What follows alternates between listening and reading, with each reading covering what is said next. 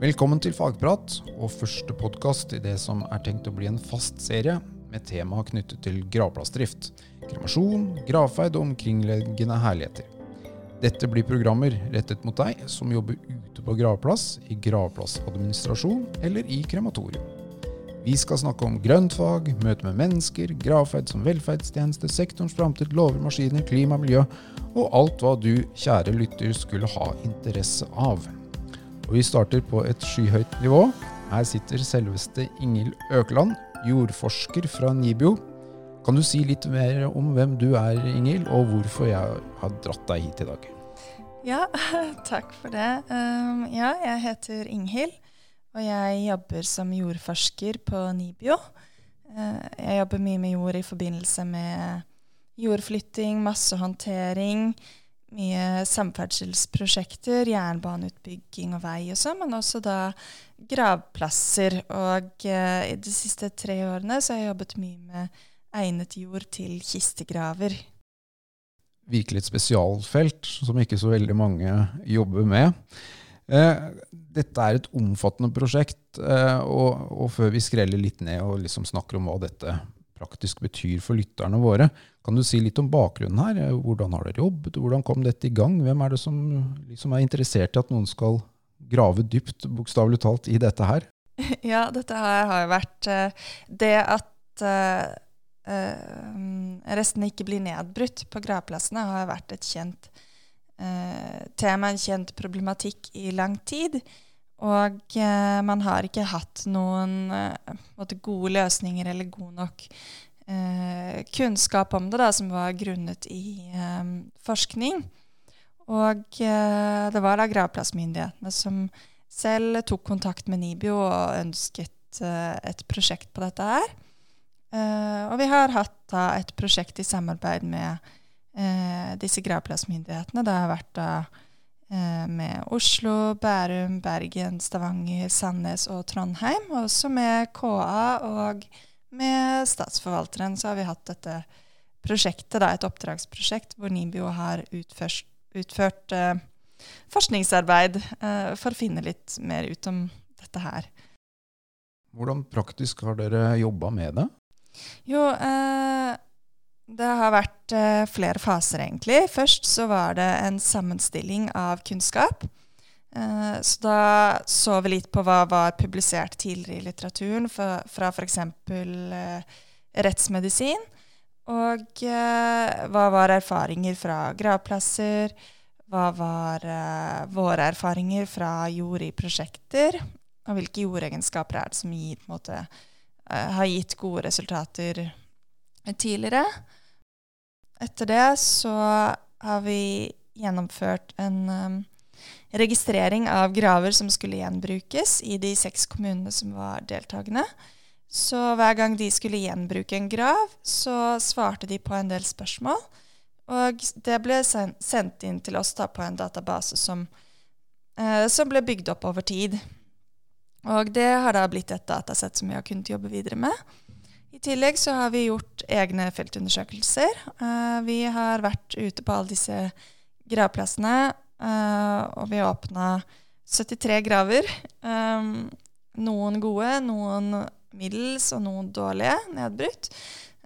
Og har registrert da nedbrytning av kister, skjelett, bløtdeler og tekstiler. Vi har også registrert hvordan jordegenskapene var i disse gravene, og hvordan forholdene var rundt. Så dette har også blitt et datasett, så har vi sammenstilt disse tingene til disse resultatene, og sett på, gjort statistikk på det, og funnet noen ting da. Alt ble samlet i en rapport som kom ut i fjor høst. Når du oppsummerer her nå, så skjønner jeg at dette har vært et stort arbeid, og det et kjempemateriale som du har sittet og tygd på, for å si det sånn. Om vi skulle leke nå at du har sett GPT, og jeg meg, og så ber jeg deg oppsummere forskningsfunnene i egnet ord til kistegraver, som om jeg var vel altså en ikke-jordforsker da. Ja, det jo flere ting som jeg synes egentlig interessant og relevant. En ting at vi så at de lokale forskjellene var definitivt viktigere enn de regionale, så det at det måtte regne mer i Bergen enn i Oslo, det har ikke egentlig så mye å si, fordi de lokale forholdene på hver enkelt gravplass så mye viktigere. Og det var jo egentlig ikke så forventet, for vi forventet jo kanskje å finne noen klimaforskjeller på en måte, at det kunne spille noen rolle, men det ser ut til at i alle fall innenfor de områdene vi jobbet med, så var det andre ting som var mye viktigere. En annen ting var at alder hadde ikke så mye å si, på en måte om graven var 20 år gammel, eller 40, eller 80. Det var ikke signifikant på våre resultater. Det var mye viktigere på en måte var forholdene gode for nedbrytning, eller var de ikke det, og var de ikke det, så virket det ikke som om det på en måte hadde så mye å si hvor gammelt det var da. Og så har vi jo sett forskjellige ting med jord som kan ha veldig mye å si. For eksempel det kornstørrelsefordelingen, altså har du leire, har du silt eller har du sand? Hvor store de partiklene? Det har en god del å si. Sand mye bedre enn leire. Det jo også kjent fra tidligere for så vidt, men vi har kunnet si mye mer spesifikt hvilke områder man burde være i. Og samtidig så har vi sett at det ikke nok bare å ha en sand, det andre ting som også som spiller inn da. For eksempel så må du ha et ordentlig drensystem. Ja. Hvis drensystemet stopper opp, så hjelper det ikke hvor god jorda fordi vannet kommer ikke ut av feltet i seg selv. Og når vannet blir stående stille, så bruker man opp oksygenet, rett og slett. Og når oksygenet ikke der, så blir det ikke nedbrytning heller. Så dette med at vannet på en måte, du må ha vann, men vannet må få en gang gjennom massene, rett og slett. Ja. Nedbør bringer oksygen ned i massene, men samtidig så må vannet også komme ut, hvis ikke så stopper det opp. Og hvis det stopper opp, så får man jo danning av likvoks da. Ikke sant. Og det veldig konserverende. Ja. Da hjelper det ikke med økt fredningstid, hvis først likvoksen har kommet. Hvis man først har fått en forsegling av likvoks, så kan den kan vare i 100 år. Ikke sant. Du snakker om kornstørrelse, og så det noe annet som jeg ikke helt skjønner. Hva struktur for noe? Jordstruktur, det hvordan partiklene organiseres i jorda. Så hvordan skal jeg best forklare det? Du har jordpartikler, og noen ganger så vil de limes sammen med for eksempel ekskreter fra organismer, eller røtter vil presse dem sammen, og de vil også ha ladninger på overflaten som gjør at de holder sammen. Så partiklene vil organisere seg i jorda med porer mellom, og det rett og slett en struktur, en veldig godt utviklet jordstruktur. Den vil ha masse ekstra porer i tillegg til de som kommer av kornstørrelsen i seg selv. Så vil det være masse ekstra sprekkesystemer og porer som vannet og lufta kan ledes igjennom. Riktig. Akkurat, ja. Jeg tror det ble litt klarere. Og i rapporten din og dette voldsomme material og så videre, så har vi masse kunnskap, ny kunnskap, rett og slett. Men for en sånn ikke-fagperson så blir det veldig mye grafer og mye tekniske ting. Men på hvilken måte mener du dette arbeidet blir viktig for ansatte på gravplassene, altså de som jobber på gravplassene slik de i dag? Vel, vi håper at dette her kan være til hjelp, da. Rett og slett at målet mitt, i alle fall, og en stor motivasjon for meg, det å gjøre hverdagen deres bedre. For jeg fikk jo pratet med en god del som jobber på gravplassene, og dette deres hverdag. De må åpne graver må gjenbrukes, og det de finner jo ubrutte rester. Og det ofte mye mer enn knokler. Det bløtdeler, det mye å se, det mye å lukte, det mye de kan konfronteres med, da, og for noen dette her veldig, veldig vanlig, og det klart at det kan det være en psykisk belastning, og det vil helt sikkert variere fra person til person hvordan man tar det, men det helt klart at en hverdag uten må være bedre, og det å kunne trygt åpne graver og vite at ting som de skal nedi der, så det viktig for meg da å kunne hjelpe dem med det, og det klart at hvis man får gravplasser som bygd opp med jord, som legger til rette for nedbrytning, så vil man få mye bedre drift da, av gravplassene, sånn sett. Så nå det viktige her i det arbeidet du har gjort, det på en måte litt for fremtiden, altså når du skal bygge nye gravplasser, ikke sant? Du har ikke så mange nye verktøy i forhold til det å løse de problemene som allerede der. Det en grei oppsummering? Det jo begrenset hva man får lov til å gjøre på en gravplass som allerede tatt i bruk. Man får jo ikke bytte ut massene, for eksempel.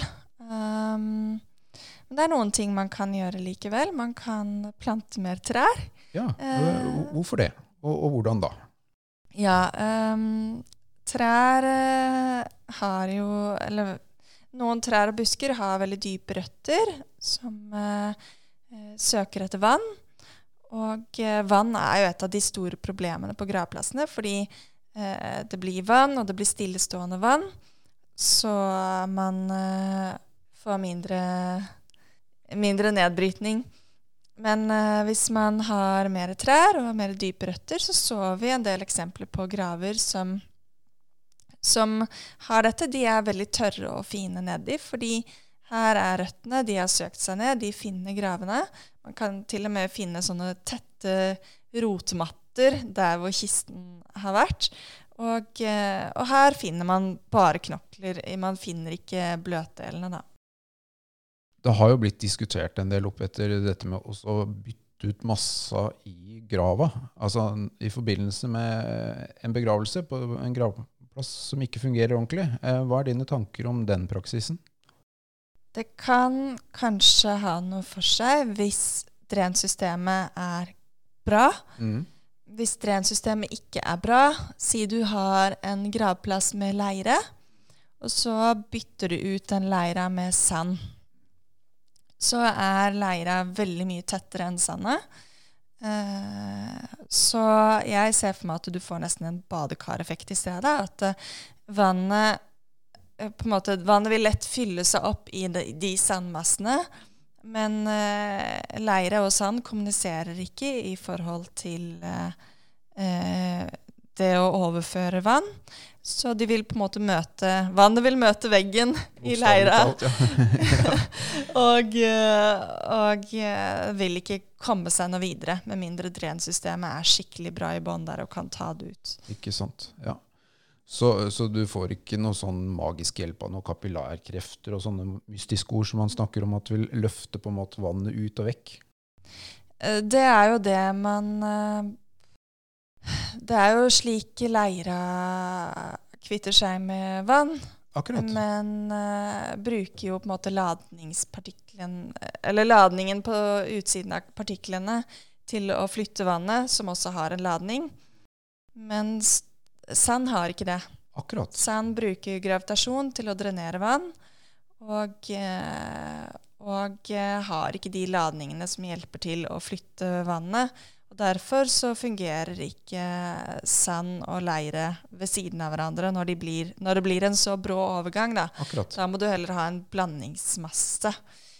Nå skulle jeg til å si skjønner, men det ikke helt riktig. Men når du sier slike ting, så blir det jo veldig klart om hvorfor vi må ha forskning på dette her, og hvorfor det liksom ikke nok at hver enkelt av oss synser litt om hva som skal til for at dette skal fungere best mulig. Du har jo vært litt inne på dette her med at det har jo vært en del oppmerksomhet rett og slett i det siste på dette med altså de menneskelige konsekvensene av manglende nedbrytning, altså for de som jobber på gravplassen. Og de har vært borti ganske drøye tilstander, og det har jo du også i forskningen din. Hva tenker du om situasjonen som gravplassansatte står i? Nei, jeg tenker at det bør jo komme noen endringer. På en måte. Jeg synes det er veldig bra at man kan prate kanskje litt friere om det nå. Jeg tror det er viktig å kunne prate om opplevelsene sine og få bearbeidet det. Og så tenker jeg det er viktig å prøve å hjelpe på det arbeidsmiljøet, da. Rett og slett at de kanskje kan få litt sikrere forhold på arbeidsplassen sin, at de ikke skal trenge å måtte forholde seg til ubrutte rester på den måten. Det håper jeg at det blir realiteten på sikt. Da. Og så tenker jeg det er noe veldig flott med at dere dokumenterer litt at altså når A, B og C og X og Y er slik det er i jorda på den gravplassen, så skjer det ingenting. Og da skal vi på en måte ikke bruke den. Og vi skal ikke liksom gjenskape den situasjonen hver gang vi har en begravelse, da.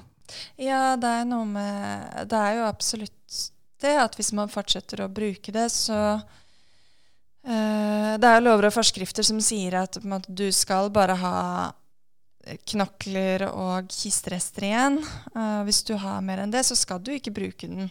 Og likevel så blir de jo tvunget til å gjenbruke slike graver fordi man har et arealpress, man har en person som trenger å gravlegges, og det må skje innenfor så lang tid. Så det er jo et fryktelig press, det er en vanskelig situasjon. Da. Så man trenger løsninger som gjør at man slipper å forholde seg til det på den måten. Og kanskje hvis det er et gravfelt som er skikkelig lite fungerende, så bør man gjøre det om til undergravfelt. Da. Det er en mulighet. Da kan man fortsatt bruke arealet, men det brukes på en annen måte. Og så er det at nye gravplasser bør legges opp på en litt bedre måte. At de man burde sørge for at de er egnet i utgangspunktet. Ikke sant? Ja. Så er det at man kan plante mer trær og legge opp til dype røtter. Kan hjelpe på både jordstruktur og på disse poresystemene da, som skal lede vann, lede luft. Og man kan også hjelpe da på vannsituasjonen. Det at man kan jo lett få hengende masser, altså hengende vann i massene i toppen. Og at man får nesten sånne myrtilstander i toppen, at det er veldig, veldig vått, men det kan også trær hjelpe til med da, å tørke opp litt. Så man kan sånn sett få det lettere håndterlig da. Så skjønner jeg at det er vanskeligere å grave i en grav med masse røtter, men hvis man trenger å fjerne selvfølgelig så er det da forskjell på trær. Man bare planter noen trær som har stått og som er fredet og sånn, men trær som ikke er fredet, da må de kanskje fjernes da, hvis de blir skadet, og så får man heller plante nye. Og tenke seg veldig godt om før man fjerner eksisterende trær. Ja. Ikke sant? Ja. Og så for all del, som for ordens skyld, hold hoppetussa langt unna grava. Det er bedre å etterfylle masser når grava synker sammen, enn å drive og komprimere for å spare litt arbeid. Ja, altså komprimering er jo å presse massene sammen, og da presser man også vekk de porene og de porsystemene som skulle ha ledet vann og ledet luft. Så det er klart at da blir det straks mye dårligere forhold for nedbrytning. Komprimerte masser er fryktelig dårlig, ikke bare for nedbrytning, men også for grøntanlegget, for plantene som skal vokse der. Da. De vil heller ikke ha komprimerte masser. Ikke sant. Nå føler jeg jo at vi har fått litt sånn bilde I forhold til hva forskningen din sier for arbeidet ute på gravplassen. Hva skjer videre nå? Ja, jeg kommer jo til å fortsette å jobbe med dette her. Fremover. Jeg er ikke ferdig. Selv om dette prosjektet her er avsluttet, så tenker jeg gå videre og jobbe med dette rett og slett I en doktorgrad. Spennende. Og så nå I år så skal vi teste ut forskjellige sandmasser for å finne ut hvilke sandmasser det som egentlig er best egnet. Da er det noen forskjell på dem, og er det noen forskjell på å bruke knust stein og bruke naturlige masser, sånne ting. Tenker vi å undersøke. Kanskje teste om man kan hjelpe på luftingen nede I gravene ved å bruke bambusstenger. Oi, ja. Det er ikke sikkert at det funker. Nei, men altså, det er en spennende tanke. Ja. Og så får vi se da. Så blir det videre arbeid med dette her egentlig. Og så er det jo også får vi også erfaringer når vi kommer ut og ser på gravplasser og blir kontaktet og får oppdrag, så kan vi også I NIBIO få mer kunnskap om hvordan det fungerer og hvordan vi kan hjelpe på de utfordringene som da. Så vi har jo litt oppdragsprosjekter også. Spennende. Og en annen ting som jeg tror viktig, som jeg håper å jobbe med fremover, det det å gjøre kursing av entreprenører og anleggsarbeidere når de skal lage gravplasser og utvide gravplasser, at de får oppfølging, at de får kursing. Ja, for der har vi vel mange eksempler på at prosjekteringen på en måte og tankene bak anleggene egentlig har vært ganske gode, men I gjennomføringsfasen så har mye skjedd. Ja, og det jo veldig mye som skal skje I en anleggsfase, og det ofte knapt med tid, og man har et press med budsjett og med alt egentlig, og så velges det snarveier da, rett og slett, I tidens nød. Og så sitter man igjen med et produkt da, på gravplassene som man egentlig ikke kan bruke, eller det viser seg kanskje etter 20 år enda verre på en måte, at oi, dette her gikk ikke så bra det. Og da har man svidd av mye penger, og så det menneskelige konsekvenser, og det viktig at man gjør det riktig. Ja, og da det jo for sent også å klage på det, ikke sant? Ja. Da jo de for lengst borte, de som lagde dette her. De har gått videre til andre prosjekter, og klagetiden sikkert ute. Men det så det å kunne hjelpe til slik at de nye anleggene blir bra, det synes jeg også viktig. Og det gjør vi jo I andre prosjekter. Vi har ikke gjort det så mye I gravplassprosjekter før, for det har ikke vært på en måte bestilt inn, men vi gjør det jo I andre anleggsprosjekter da. Når de skal flytte jord, bygge veier, bygge jernbaner, bygge forskjellige bygg, og skal gjøre det på jordbruksjord, så det mange av de samme prinsippene for hvordan man skal ivareta jordens egenskaper underveis. Så det noe vi kan godt på NIBIO egentlig, og kan bidra med da. Så ta kontakt med NIBIO hvis dere har et lokalt prosjekt.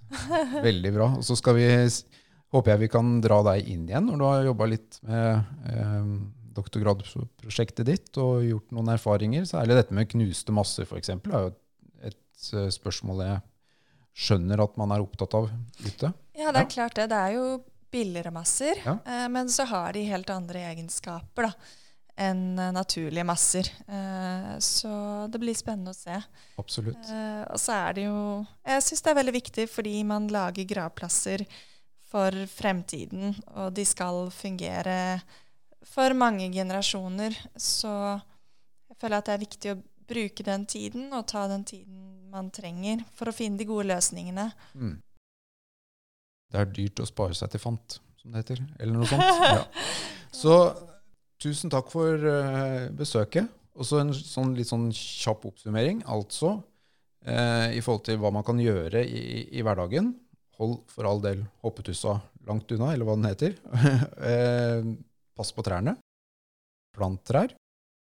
Hvis sjefen, kirkevergen, kommer og sier at vi utvider fredningstida, for her funker det ikke, så må man vifte med et rødt flagg og si at nei, da utsetter man bare problemet til senere. Er det liksom litt sånn take-away vi kan ta med videre? Ja. Jeg tror jo at utvidet fredningstid kan funke i noen situasjoner, men jeg tror det er oftere at det ikke har så stor effekt da. Og så vet vi kanskje litt for lite om når det kan være et godt virkemiddel, og så kanskje vi kan vite litt mer om det når du er ferdig med doktorgraden din? Ja, forhåpentligvis. Ja. Jeg tenker at det er veldig mye vi ikke vet, og det er veldig mye man ikke kan finne ut av eller komme til bunns i da, med bare ett studie. Det er på en måte umulig. Så man trenger å gå enda dypere inn i det. Bokstavelig talt, ja.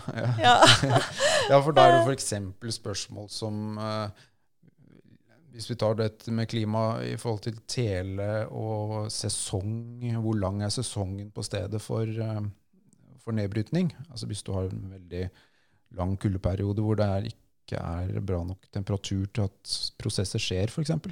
Ja, ikke sant. Ja, og det er jo også et problem. Nå kan ikke jeg snakke om ting som er lenger nord enn Trondheim, for jeg har ikke vært der oppe enda, dessverre. Men det er klart at jo kortere sesongene er, jo mindre nedbrytning vil skje. Og man har jo funnet i andre forskningsprosjekter at hva var det var? At ved 4-5 grader så bremses prosessene veldig opp, og ved 5 minus, tror jeg det var, så stopper det helt. Så det er klart man må på en måte opp i noen varmegrader da, før man får litt nedbrytning. Og det har jo store konsekvenser, selvfølgelig. Hvor mange måneder i året er det man har en gjennomsnittstemperatur over 5 grader? Det er viktig vi trykker på videre for videre kunnskapsutvikling, og så er det kjempebra det du har levert. Det er vi veldig glad for. Da takker vi for oss, og så er det kjempefint hvis noen har noen innspill til tema som vi må ta opp. Så send en liten e-post til bjarne.kjeldsen@fagforbundet.no. Takk for oss. Takk for meg.